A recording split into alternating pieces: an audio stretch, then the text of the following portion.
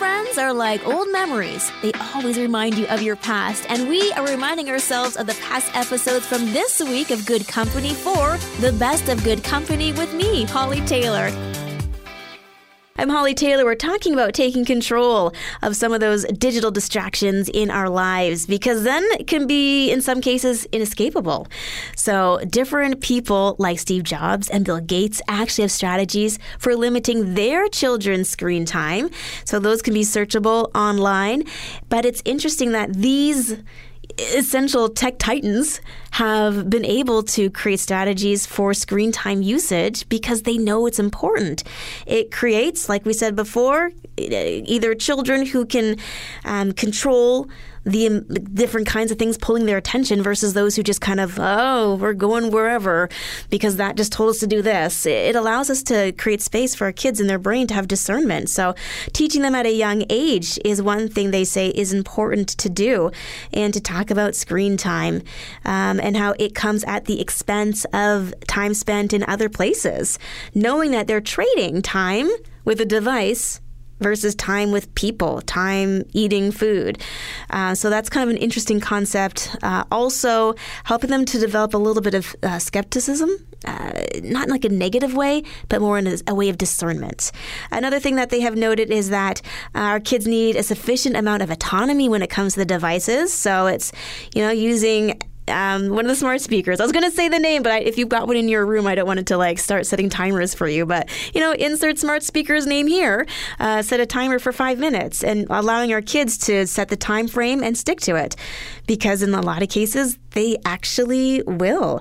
And so it's great to see those little things that we can do to encourage them to become indistractable. I got a great message here. It's from Fred. He says his grandkids love being on devices, and they've actually had some great conversations about devices, how they impact you, and how, they're not always healthy, but they can be healthy. So yeah, I think that's really great, Fred, having those open dialogues with the kids and just trying to figure out what is going to be best for them. What's going to work for them? How can they practice that habit of limiting things that may not be good for them in big dosage? And honestly, this is something that works for all of us, not just the kids, as technology is new for all of us. And sometimes can be hard to navigate when there's not tons of research. But the research is coming out, and overall it's saying we need to make sure we guard our time, which seems actually pretty biblical, doesn't it? I think of 2 Corinthians 10:5, where it talks about we demolish arguments and every pretension that sets itself up against the knowledge of God, and we take captive every thought to make it obedient to Christ. So if we're spending lots of time on the screen, are we taking captive of those thoughts? Those things are going into our head? If not, discernment needs to happen. And of course, learn to become indestructible. So yeah, it's a great muscle to exercise. Well, thanks to technology, even though we've been saying how it can be sometimes a negative influence in our lives, you can listen to us. Lots of different places, pretty much wherever you are. If you've got a smart speaker, a smartphone, a computer, you can still be encouraged by content that is uplifting. And of course, through the radio by going to 1250 on the AM dial. I'm Holly Taylor, and on this conversation of devices and things that our children are doing, like video games. Well, here's a little fun stat for you that they've been doing a lot of research on some of the different age brackets that have been under-monitored. And so what they're determining is that video games are not damaging to children's brains. So I found that interesting because often you think about video games and I don't know, it just seems to have negative impacts. And so maybe it could in some areas, but not in the cognitive brain. So if you're worried about video games impacting their ability to perform well at school, they say no connection. No. It could take away from time that they could be spending doing their homework to learn school stuff. But the direct correlation between video games and performance on a cognitive level, it's not going to negatively impact them. So, yeah, that's great because I know some kids actually now use games as a way of connecting with their friends. It's a social thing. It's not just them being by themselves playing a game, lost in this digital world. And so it's really changed a lot. I see some kids on Minecraft and I'm just thinking, how are they coding so fast?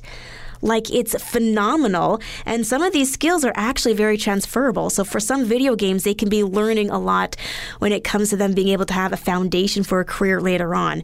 This is, again, where discernment comes in and picking the appropriate games that work for you and for your family.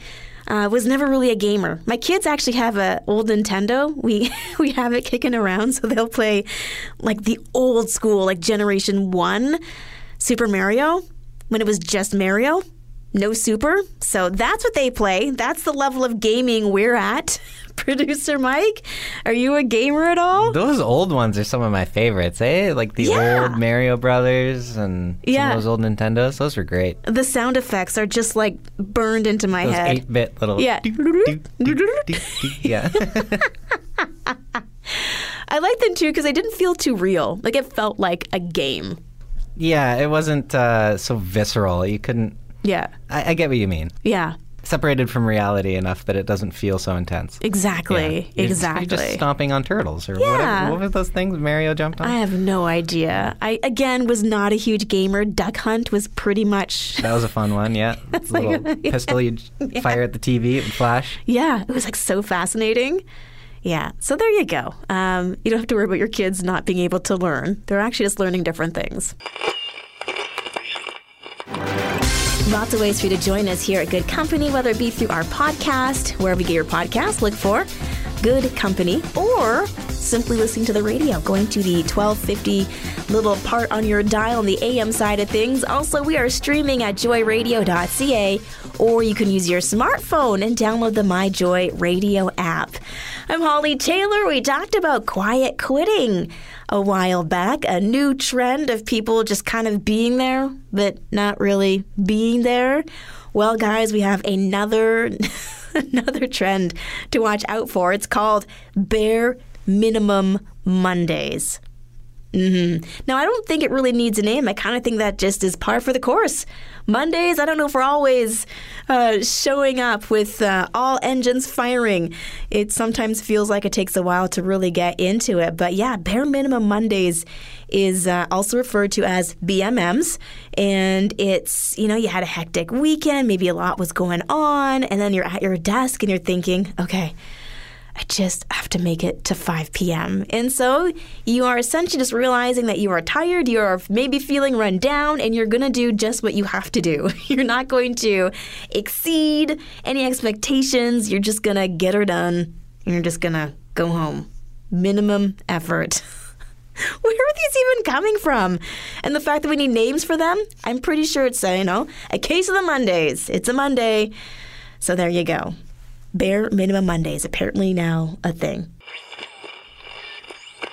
I'm Holly Taylor, and there's a TikTok that's gone viral that I think for all of us who are, I think for sure in our 30s, 40s, and up, will literally roll your eyes because it's hilarious, but just so indicative of where we are today.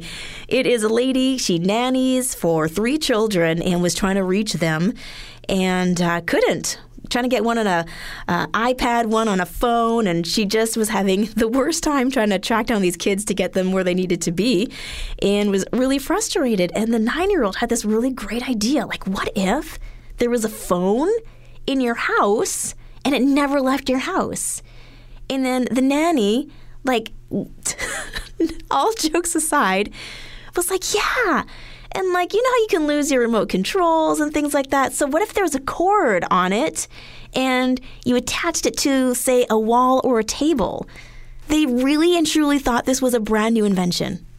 It was kind of cute, very comical, and got me thinking about how much things have changed just in the past 20, 30 years. Yeah, she's completely and very accurately defining what a landline phone is, which a lot of you still have.